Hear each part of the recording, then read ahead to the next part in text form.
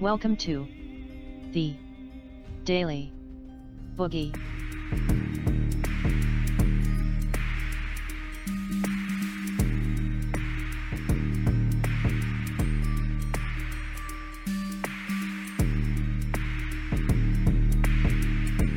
Hello everybody, welcome to another edition of the Daily Boogie. It's good to be with you. In light of the events of last night, the Donald Trump presidential address and the response from the Democrats, today I thought we'd do a little bit of rhetorical speech analysis, something we haven't done for quite some time on the show. I think the last one was the Christopher Wray address after the Peter Strzok hearings. So it'll be fun to dive into that once again and analyze, try to put you in the mind of a speechwriter and try to ascertain various inferences that are trying to be created in political speech, because political speech is, it's more of a tool rather than a weapon. You know, a lot of people in the corporate press make the assumption, either knowingly or unknowingly, perhaps for their own political reasons and agendas, they push forward the argument that political speech is a weapon that's wielded against people. It's actually more nuanced than that. And, you know, because a certain politician said something, oh, they're attacking this person. And that might be the way it appears on the surface at a very shallow level of analysis. But more often than not, political speech is actually a tool. You're trying to achieve some kind of objective. You're trying to achieve some kind of outcome. And you're trying to direct your speech to appeal to certain audiences for certain things. You know, you're trying to speak to certain people at certain times in certain ways. And I do think that if we can collectively, as a society, because people just understood this shit, even decades ago, hundreds of years ago, thousands of years ago. But it seems today, in our modern society, that this level of understanding of what political speech is and what people are saying without necessarily saying it, what subtext they're trying to hit, what objectives they're trying to achieve, what audiences they're speaking to, I think a lot of this has gone by the wayside and been replaced by a perpetual outrage cycle where every form of political speech is some kind of war or attack, and it's something that we need to react emotionally to. So I think if we can break down a few of the mechanics around both the Donald Trump address and the Democrat Party, Nancy Pelosi and Chuck Schumer response to it, then, we might help to chip away at that barrier that a lot of us have, that emotional barrier that causes us to, react without rationality in a lot of cases. So this isn't necessarily going to be a cheerleading thing, this is going to be mechanics, brutal dissection of what took place last night. I may offer some opinions along the way or at the end. We will be pausing at different times throughout to discuss what's being talked about, what kind of inferences are being created, what's the effect on the audience, how is this meant to affect the audience, what's the emotional reaction the speechwriter is going for, all these kinds of things throughout the show. But for the most part, this is a rhetorical analysis, a speech analysis. So I hope you stick around and I hope you get something out of it. If you do and you'd like to become a supporter of the show, please head over to patreon.com. If you'd like to subscribe to the show, please hit that subscribe button on your preferred podcast player. And by all means, if you want to disagree, if you want to hurl insults, if you want to react emotionally to anything that you hear today, head over to Twitter @BoogieBumper and just leave a comment under this post where this podcast is posted, under this tweet. So without further ado, let's play it in the order that the world saw it, beginning with the President of the United States, Donald John Trump. My fellow Americans. Now, first things first is, obviously, if you're listening to this, you can't see it, but the setting is the Oval Office, which brings with it a genuine sense of authority, tradition, history, and grandiose. And Donald Trump's sitting there. He's got some picture frames behind him. He's got some medals, it looks like, on the other side, some badges, the American flag and the eagle flag.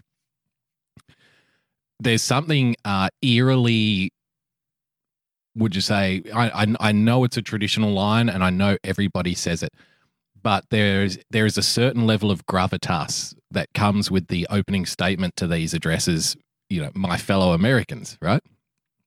You know, if you hear my fellow Americans on the TV, that something serious is about to be said. Something serious is about to happen. Like nobody goes into a coffee shop and says, my fellow Americans, I'll have a double grande latte. My fellow Americans, fill her up with super. That doesn't happen. It's always, my fellow Americans, here's some shit for you to consider. So this is not a campaign rally. The silly part about it is, for the days leading up to this, the corporate press were, debating amongst themselves, should we show it or not? He's only going to lie. It's only going to be propaganda. What's the point? But when you hear those words, my fellow Americans, even the people who were having those conversations should realize that this is not a campaign rally. This is not intended for bombast. This is a very serious occasion and something that happens quite rarely. And it's a kind of privilege that's afforded the office of the president. And, it's worthy of the average citizen's attention, put it that way. Just that one opening sentence, my fellow Americans, it conveys all of those things, even to an outsider like me. And, of course, it's a very easy setup for what follows. Tonight, I am speaking to you because there is a growing humanitarian and security crisis at our southern border. Every day, Customs and Border Patrol agents encounter thousands of illegal immigrants trying to enter our country. We are out of space to hold them, and we have no way to promptly return them back home to their country. Now, see, think about the context of this speech and the response that we'll listen to later, but think about the context and the environment in the public sphere, in the media sphere, et cetera, where this speech is taking place.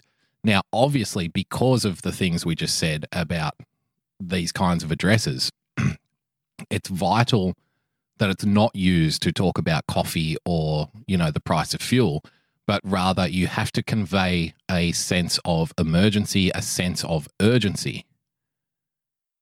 So particular use of language here, crisis, emergency, these are vital, and it's vital that you use it early on in the piece. You don't want to be pissing around the edges here. You need to make maximum impact as early as possible.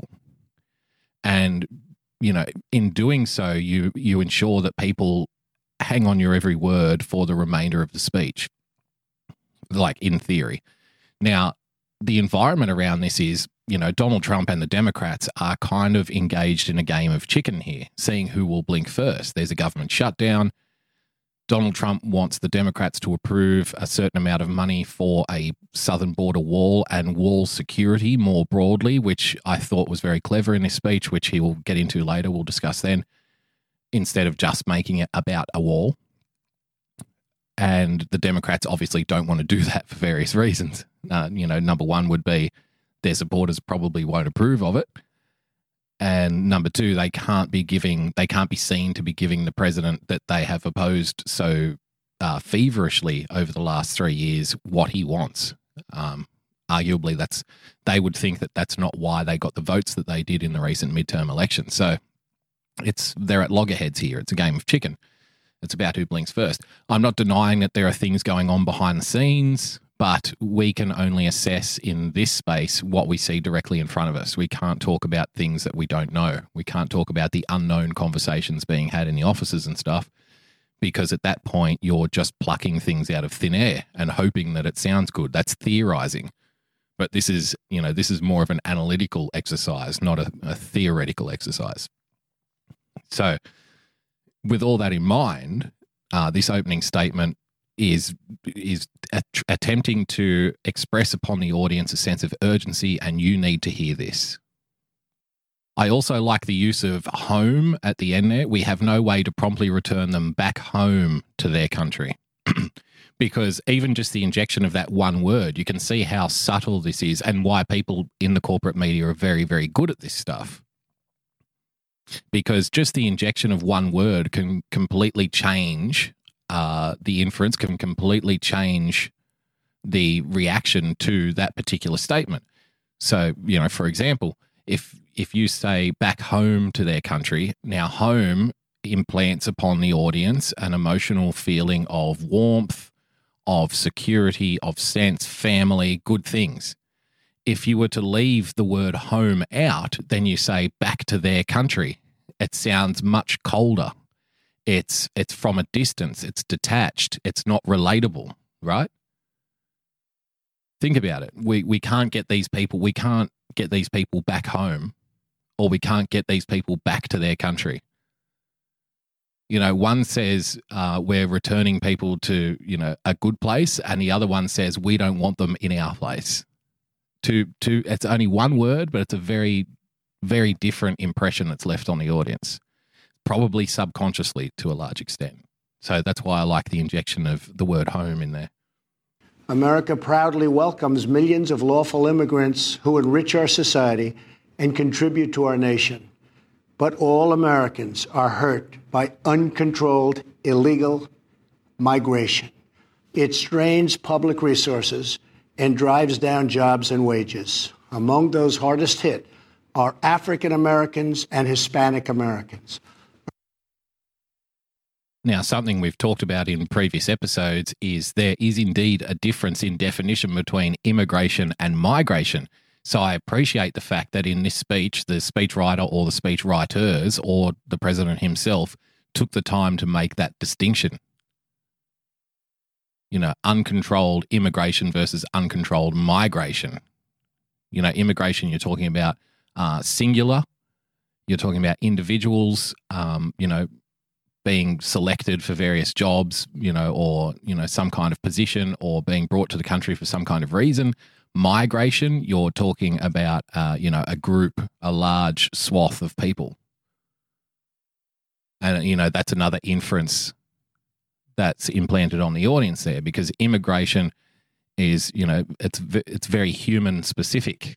And it's like, again, we're talking about individual immigration. When you talk about migration, well, geese migrate, animals migrate. I'm not comparing people to geese or animals, but what I'm saying here is the wording here is important. The structuring is important in order to create a cognitive environment for the listener for what follows in the next part of the speech. Something that becomes an easy attack point, on the other hand, is the reference so quickly to jobs. This puts a strain on our public resources. I think that's fine.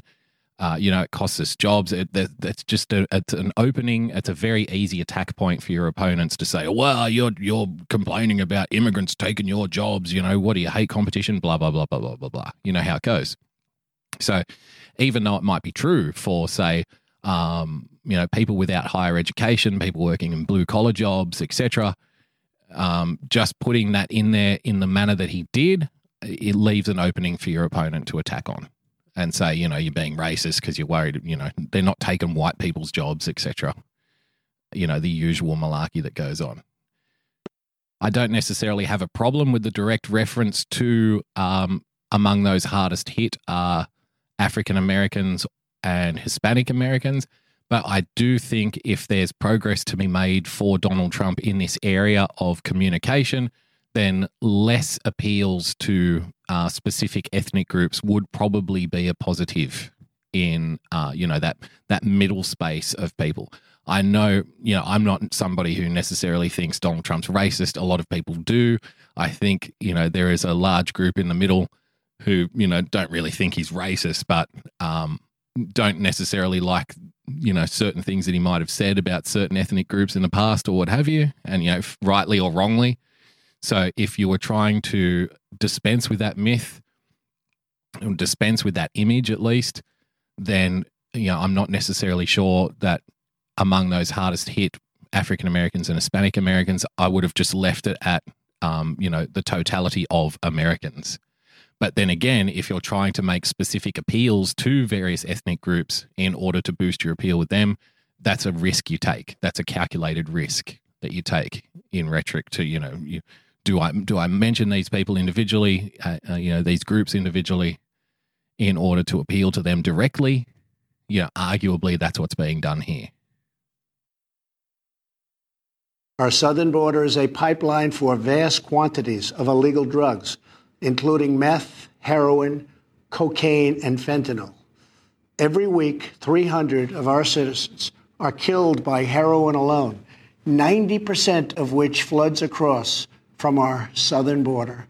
More Americans will die from drugs this year than were killed in the entire Vietnam War. Comparisons are obviously a great way to convey urgency in the audience without laboring on statistics. The statistics are great, but it tends to not be as effective as personal stories that people can relate to.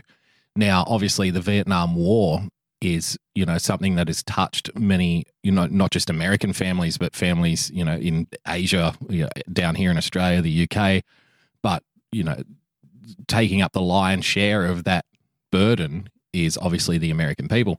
So that reference, that comparison from drug-related deaths to the Vietnam War, even though it might be kind of a non sequitur, saying, on one hand, 90% of heroin or whatever comes in over the border, that's not to say that 90% of people are killed by drugs that come over the southern border.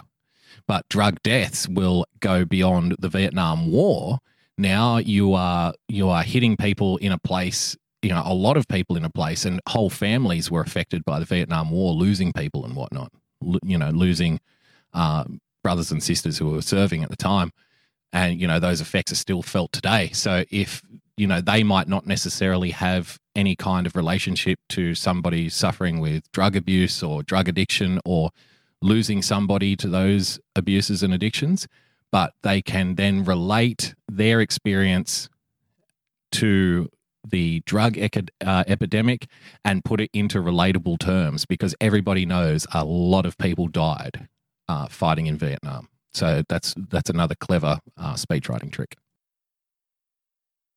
In the last 2 years, ICE officers made 266,000 arrests of aliens with criminal records, including those charged or convicted of 100,000 assaults, 30,000 sex crimes, and 4,000 violent killings.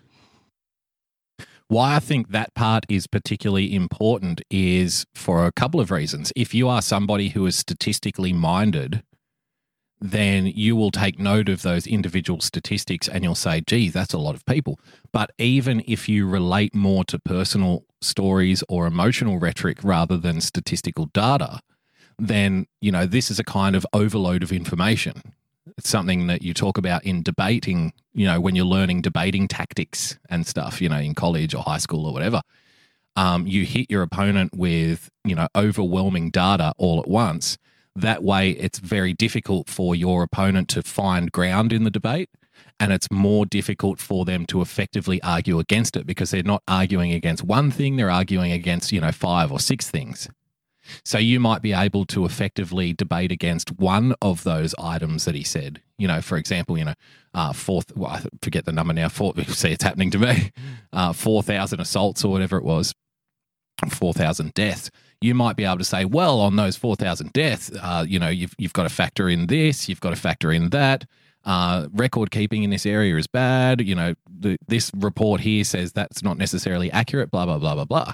But by the time you've gone through the whole litany of action points that you need to hit in order to effectively guard against that particular rhetorical attack using that particular data set, you've still got 4 or 5 that have subconsciously implanted themselves into the audience and are just festering there and growing there. And they don't necessarily remember the numbers. They don't necessarily remember, what each individual item was, but they do remember the feeling of hearing all of those numbers back to back to back to back to back. And, it's profound when you hear it like that. 266,000 people, 100,000 people with criminal records, right? And, those numbers are so big, there's a thing in poker, the poker players will understand this. good poker players will always throw their chips into the middle, in a mess, because people who aren't good at poker struggle to count or assess the amount of chips that are in the pot if they're not stacked neatly, right? So if they're stacked neatly, the bad player can count how many chips are in there, and he realizes how much money he's losing by playing this hand or potentially winning. But if you just throw them in there in a big pile, it's much harder for the average player to assess how much money is actually in there. So, if they think they're going to win, they'll think that it's more. If they think they're going to lose and you want them to fold so you can collect, it also looks like it's more chips in there. Like, oh, shit, I don't want to play for this much money, right? A similar kind of psychological effect happens when you overload your opponent in a debate setting or in a political speech, because remember, we're talking about a showdown here. We're talking about a game of chicken. This is speaking a lot to, the true believers of the Trump administration. They already either knew this stuff or they are already on board with the arguments presented anyway. This is actually going to the Democrats and their supporters. He's attempting to turn up the pressure on them. So when you overload people with that many stats back to back to back to back, it becomes very difficult for your opponent to effectively argue against them. And it's hard for people to assess why each individual thing is wrong, but all they know is there's a lot of shit out there and it's bad, right? Over the years, thousands of Americans have been brutally killed by those who illegally entered our country, and thousands more lives will be lost if we don't act right now. This is a humanitarian crisis, a crisis of the heart, and a crisis of the soul. Again, obviously, we're talking about a sense of urgency here. Not only is it a sense of urgency, say, divorce yourself from, I know he said it's a crisis of the heart and a crisis for the soul, using particular moralistic language, again, speaking to the people who are more affected by emotional rhetoric rather than strict data points and strict, statistical stuff, right? And that's actually most people. Like a lesser amount of people can be convinced of a certain position with strict data. Most people are convinced of one thing or another using emotional appeals. Yeah, even though I wish it wasn't that way. But the sense of urgency here is, remember, the Democrats want him to fold and end the government shutdown. He doesn't want to fold and end the government shutdown. He wants the Democrats to fold and fund the wall. So he's saying, you need to do this now. Brutal deaths, 100,000 of this statistic, 260,000 of that statistic, 4,000 of that statistic. It all builds up. And, this is a crisis. He used the term crisis in 2 sentences, back to back. Again, expressing, trying to convey a sense of urgency here. This is a crisis. You need to act now. This is a crisis. What about the 100,000 people? It's geared towards applying pressure to his opponents, in this case, the Democrats and their supporters, that I'm not backing down here. This is real.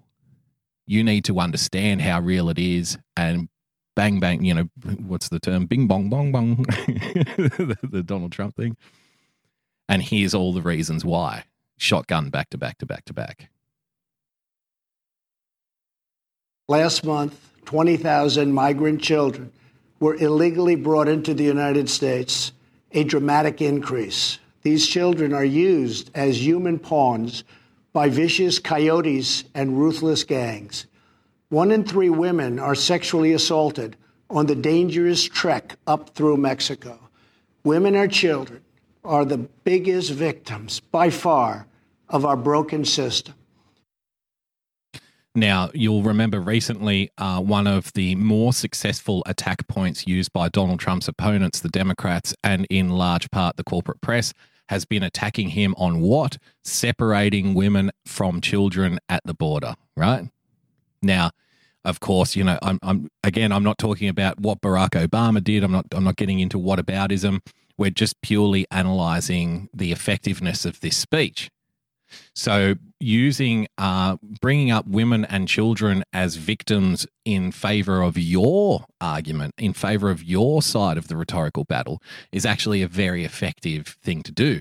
because if you allow your opponents to own the imagery of, crying children and huddled masses and women hugging their children and, women being victims of, sexual assault, sexual crimes, for example, if you allow your opponents to own that part of the battlefield when it comes to political speech, then whatever you do, they can use that against you. Like whatever argument you come up with, whatever policy you have, it's going to be less effective because then you're just giving a green light for your opponent to say, yes, but what about the women and children? And then it's very difficult to come back from that.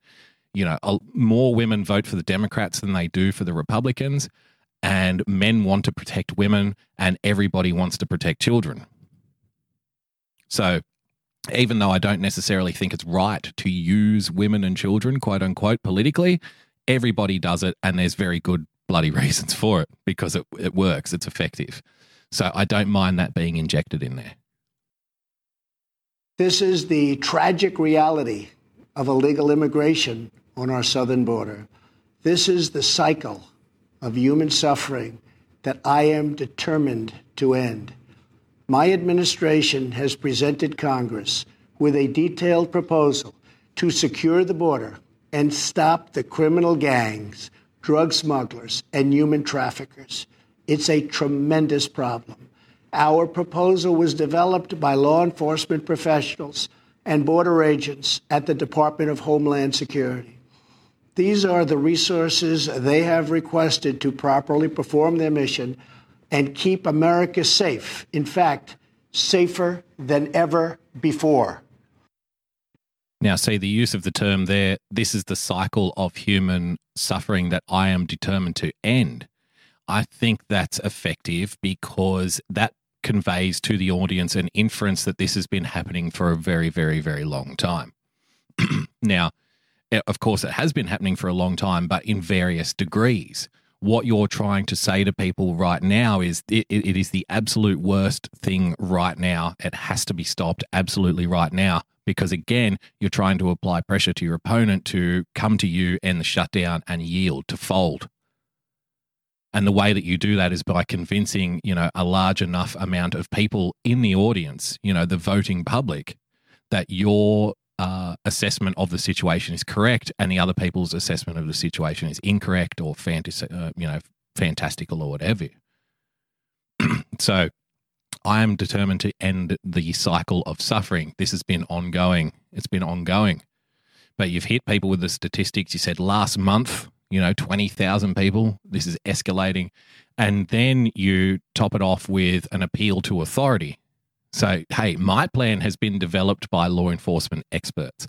My plan has been developed by border agents. This is what they need to end the cycle of suffering. What I'm giving you is what they need, which is what you need, which is what everybody should want, right?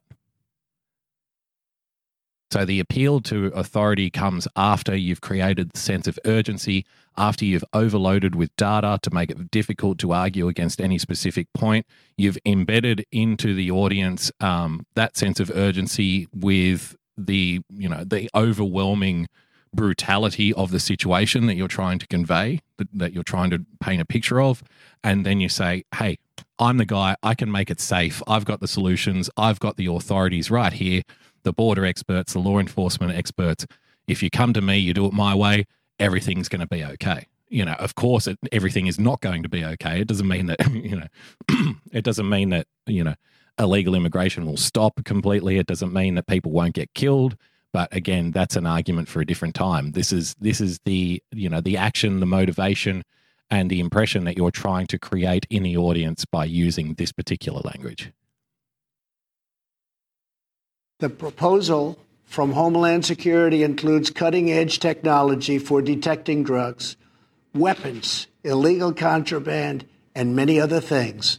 We have requested more agents, immigration judges, and bed space to process the sharp rise in unlawful migration fueled by our very strong economy. Our plan also contains an urgent request for humanitarian assistance and medical support. Now, I say I love that for a couple of reasons. You managed to get in a plug about the economy. Hey, the reason that this is such a problem now is because I've kicked so much ass on the economy, which I thought was a very, a very slight play there, which I very much appreciated. It's probably not enough for people to pick up on. Like, they're probably not going to criticize you on it, but it definitely does, again, implant in the audience a sense that, hey, things are going pretty well under me, despite all this malarkey at the border. And then after that, so I thought that was very cheeky, but very good. And after that, the references to medical aid, humanitarian aid, because you're trying to convey a sense of urgency. You're trying to say that this is brutal, this is dangerous, it's never been this bad. But at the same time, you don't want to appear heartless and you don't want to appear cold and distant, right? You're trying to strike a balance between, hey, there's a security issue here, but also these people, they're being raped, they're being brutalized too. They are under harsh conditions as well. And the current situation, it's not good for us, but it's also not good for them. So you're trying to corner off your opponent who's going to be saying, this is all about you and you don't care about people. So with, talking about humanitarian aid, with talking about the victims who are also coming from the north, not only the victims in the United States, but also the victims who are migrating themselves, you are striking that balance or attempting to, like whether it works or not, for some people it will, for some people it won't. This is the thing about political speech and political speech writing. Your intentions don't always, it's not an exact science here. It's not like you're mixing chemicals in a lab. You go into a speech, with a particular objective, with a particular outcome in mind, and you have a certain game plan about how you're going to get there, but it doesn't necessarily always work. And, you might think that it will work for 80% of the people and it only works for 20% of the people. You might think you're speaking to a particular audience, but then another audience will find something else wrong with it, right? So it's never an exact science. You're just trying to do the best possible thing you can. So I just want to get ahead of the people who are going to comment and say, well, I didn't think that. Well, I'm not saying you did think that, but I'm saying the use of the rhetoric here, the use of language, the way this speech is structured, this is what I believe is the intention behind the words that are being used and the subtext, right? Furthermore, we have asked Congress to close border security loopholes so that illegal immigrant children can be safely and humanely returned back home. Finally, as part of an overall approach to border security, law enforcement professionals have requested $5.7 billion for a physical barrier. At the request of Democrats, it will be a steel barrier rather than a concrete wall. This barrier is absolutely critical to border security. Now, see, putting it on Congress, saying this is Congress's problem, this is not my problem, Congress needs to do this. This is effectively out of my hands, because the Democrats want Trump to own, not just own the whole wall issue, but own the fact that there isn't a wall. Why? Because this is going to be effective in divorcing Donald Trump from his support base. They aren't stupid. They know a lot of people were watching when Donald Trump was on the verge of yielding to this spending bill without wall funding, and they know that a lot of his most vocal supporters started to turn on him. So the longer that they can have the situation where there is no border wall, they know the more of Donald Trump's support that they can chip away. Right? And so this is Donald Trump's attempt to say, hey, this isn't me, this is Congress. This is up to Congress now. It's not up to me. And, people will say, well, the Republicans had Congress, the Republicans have the Senate and the presidency. Why didn't they get this done before? I agree. But that's not what we're analyzing here. That's already happened. It's a different ball game now. So Donald Trump is trying to put the pressure on Congress to own this fact, in light of all that we've heard previously in this speech. He also said, at the request of the Democrats, it's going to be a steel barrier, not a concrete wall. And I think that's important there because, again, he's trying to convey to the audience, hey, the Democrats have even wanted this too. This isn't just me. This is something that everybody knows we need. So, you know, the Democrats, not only have they said previously that they want a war, they have even submitted design theories about what the wall should look like. So this isn't a hugely, this isn't some fantasy that I've cooked up overnight. This is something that's been talked about for a very long time. But go back to the previous part of the speech. He said, I'm determined to end the cycle of suffering. So a lot of people have talked about a wall. I'm the guy that's going to build it. This is what you're trying to project outwardly onto the audience. Also what our professionals at the border want and need. This is just common sense. The border wall would very quickly pay for itself. The cost of illegal drugs exceeds $500 billion a year, vastly more than the $5.7 billion we have requested from Congress.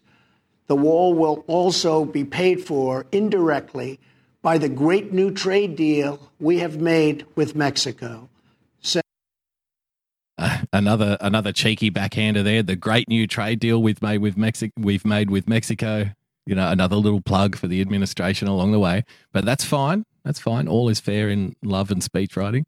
So by saying Mexico is indirectly paying for it, because one of the attack points that his opponents have been using here is that, hey, you said that the taxpayers would never have to pay for this. You said that Mexico is going to pay for it. So I think that's a specific reference put in there for that reason, to say, hey, Mexico is paying for it. They're not handing us a big oversized novelty check, but they're paying for it. Why? Because I made such a great fucking trade deal, right? I don't think that's anything particularly deep and layered there. I think that is what it is. Senator Chuck Schumer, who you will be hearing from later tonight, has repeatedly supported a physical barrier in the past, along with many other Democrats. They changed their mind only after I was elected president. Democrats in Congress have refused to acknowledge the crisis, and they have refused to provide our brave border agents with the tools they desperately need to protect our families and our nation. Now, of course, this is obvious. At this point, people will say, Democrats will say, hey, the Republicans haven't built a border wall either. They had the Congress, they had the Senate, they have the presidency. They didn't do it, which is all very fair, which is all very true. But you're trying to score political points against your opponent here. And don't say, oh, that's not right, that nobody... If you want to have those kinds of, thinly veiled, intellectually lacking kind of arguments where you just accuse people of being immoral or being heartless or not having empathy and that kind of stuff, that's fine, but I'm just not interested in that shit for the most part. That's not the mechanics of what happens here. That's the stuff for you, right? That's not the stuff for these people.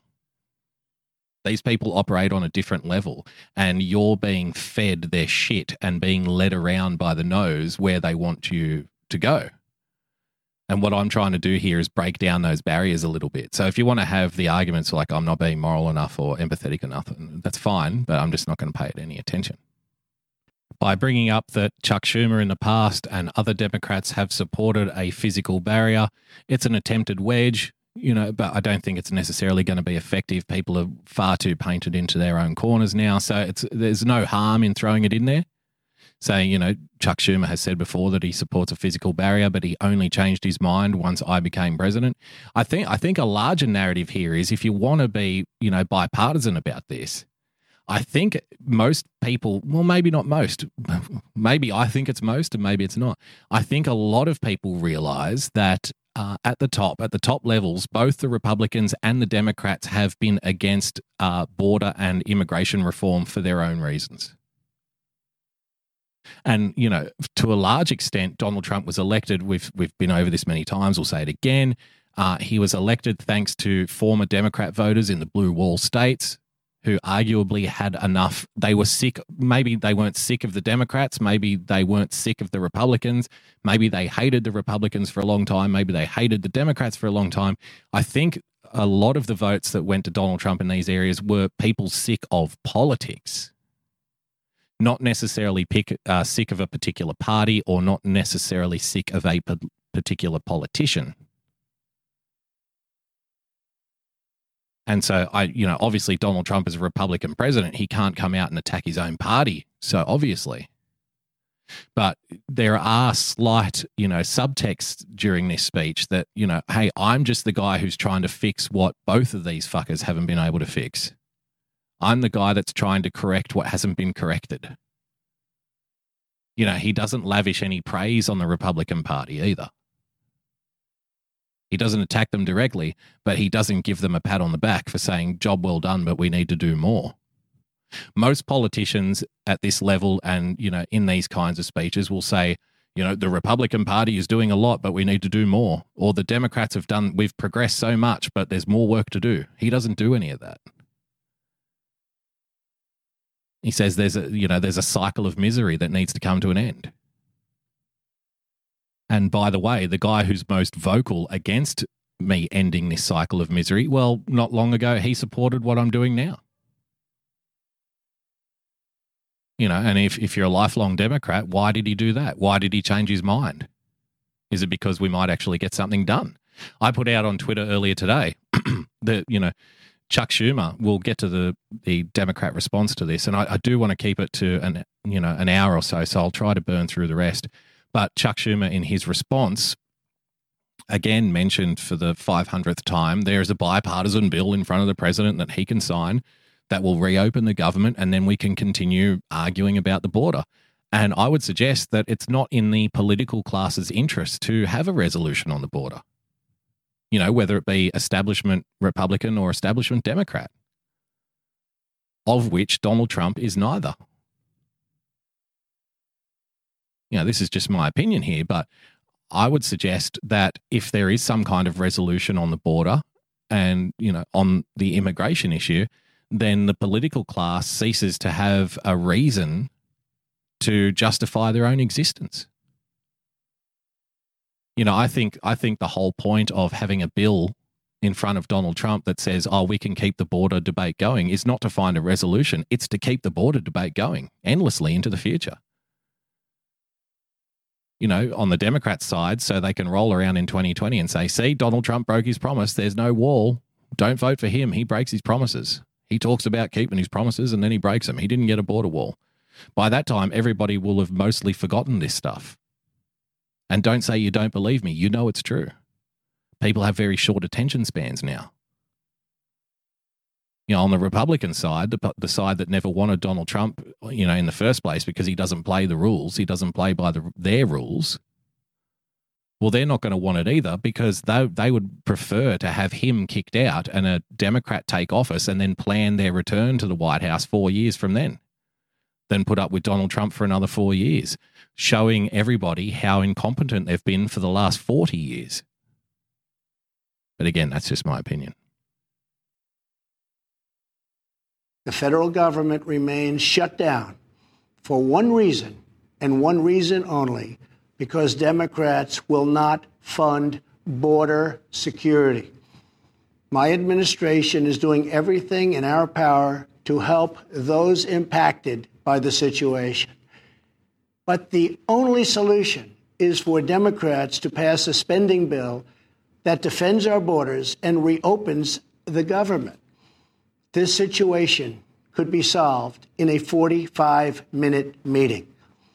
I have invited congressional leadership to the White House tomorrow to get this done. I know it's an obvious one, but it's worth mentioning. There is specific delivery being used here so that, specific importance can be placed on specific words and terms. Will not fund border security. All of this can be solved in a 45-minute meeting, and I've invited people over so we can get this done. Donald Trump, for all of his failings, is a very good salesman. And that's the type of technique a salesman would use in order to, again, leave you with the impression that border security must get done. That's why you present it in that particular way, with those pauses, with a full stop after each word. Hopefully, we can rise above partisan politics in order to support national security. Some have suggested a barrier is immoral. Then why do wealthy politicians build walls, fences, and gates around their homes? Now, I thought that was a very good one. Some have suggested that border security is immoral, so why do wealthy politicians put fences and gates around their homes? Even injecting, we spoke about the injection of singular words at various times to convey a different meaning to people or a different emotional reaction. By using the term, instead of just politicians, he said wealthy politicians. Everybody instantly forgets that he is a very wealthy politician, right? But he's not the one that's arguing against the wall. He's arguing for it. But by using the term wealthy politicians, it's playing the class game. The victims of these 100,000 assaults and the 4,000 murders and the drugs being brought across the border and the families and the poor families and the women and the children who are being abused as they enter the country illegally. These are not wealthy politicians. These are poor people, right? So you're conveying the inference that the wealthy politician, it's do what I say and, not what I do kind of thing. I can have my border, I can have my fence, I can have my wall, but you can't have yours. That's the impression he's trying to deliver here. They don't build walls because they hate the people on the outside, but because they love the people on the inside. The only thing that is immoral is the politicians to do nothing and continue to allow more innocent people to be so horribly victimized. America's heart broke the day after Christmas when a young police officer in California was savagely murdered in cold blood by an illegal alien who just came across the border. The life of an American hero was stolen by someone who had no right to be in our country. Day after day, precious lives are cut short by those who have violated our borders. In California, an Air Force veteran was raped, murdered, and beaten to death with a hammer by an illegal alien with a long criminal history. Now, personal stories again, we've spoken about it earlier in the show. Statistics don't always necessarily get the job done. If you can personalize those statistics, if you can make them relatable with stories and storytelling, then it becomes very effective.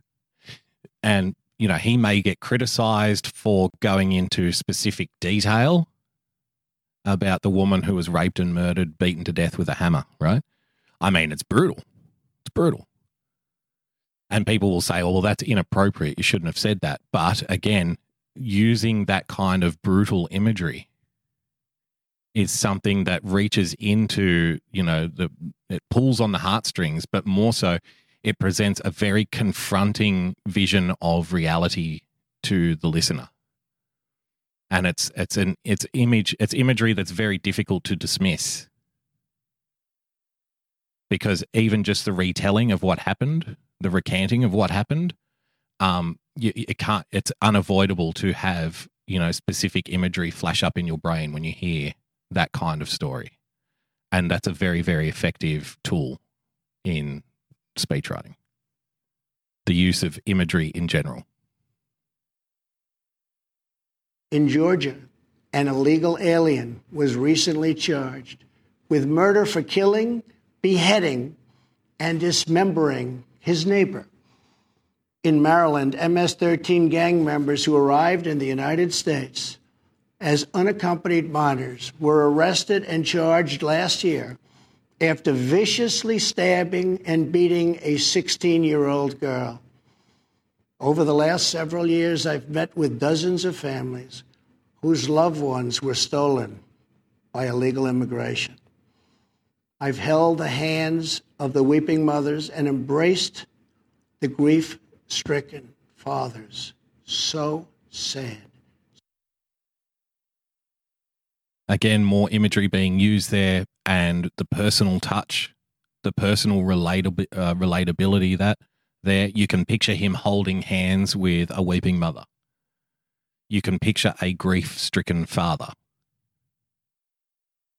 And on the back of, the two particularly brutal retellings of, events that took place, someone being beaten to death with a hammer, raped and beaten to death with a hammer, and someone being beheaded.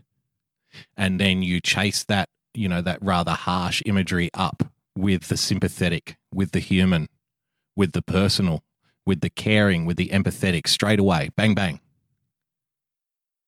So as the audience is reeling in a sense of shock, again, this isn't necessarily what happens to everybody, but this is the intention of structuring it this way. Please learn the difference.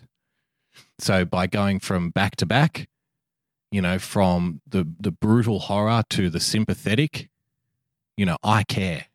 I care about you. I care about this problem. Something needs to be done.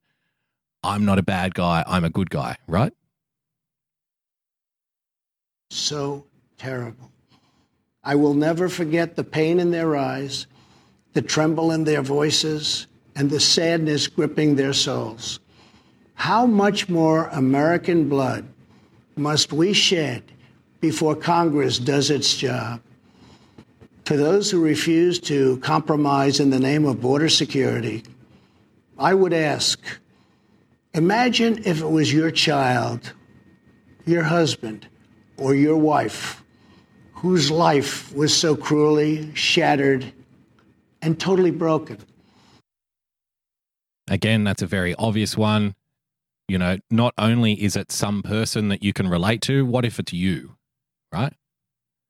So you have it's in a certain place in your cognitive pecking order when you say, when you point to specific people, but they're distant, they're removed. It's not someone you know. It's not someone you personally love. It's not someone you personally care about. So you've set the environment. You've then given the relatable, personable, empathetic, I will never forget the fear, the trembling, the weeping. And then you put it on the audience you push it further into their face. Say, what if that was you? What would you think about border security then, right? You're attempting to force the audience to come to you when you make appeals like that, emotional appeals, generally. To every member of Congress, pass a bill that ends this crisis. To every citizen, call Congress and tell them to finally, after all of these decades, secure our border. This is a choice between right and wrong, justice and injustice. This is about whether we fulfill our sacred duty to the American citizens we serve. When I took the oath of office, I swore to protect our country. And that is what I will always do. So help me God. Thank you and good night. I was actually surprised that he didn't throw in a God bless America at the end there. I don't know. Did anyone else notice that? Is that something that's common in these national addresses? Good night, God bless you, God bless America? Or is that more of a campaign speech thing? I'm not sure on that. But that took me a bit by surprise that there was no God bless America at the end there. But the way the speech ended, I think could have been a little stronger. But just in that bit, I mean, the lead up to the crescendo was quite, it was stark. The imagery was, grotesque and brutal and effective, as was the juxtaposition with the sympathy and the empathy. And, everybody takes an oath of office to protect people on the back of those stories. He's saying, I'm the protector. And Congress needs to be a protector too. In that last section there, he didn't say the Democrats. He could have said the Democrats, but he didn't. He said Congress. So in that sense, you're, because you've attacked the Democrats during the speech, but at the end there, you want to make it bipartisan. You don't want to be able to give your opponents an easy option to say, stop making it political. You're only doing this to attack the Democrats. If you leave the audience with, this is up to Congress, not me, regardless of who's in control of Congress or what's going on there, you're attempting to divorce yourself from the day in, day out politics of the situation and say, this is about something bigger than that. This is about more than that, whether it is or not, regardless of whether it is or not. So there you go. I hope you got something out of that. I hope you enjoyed it. We might actually split it in two parts. So I might do the Democrat Party response to this for tomorrow's podcast, because we have been going for an hour for a 9-minute speech.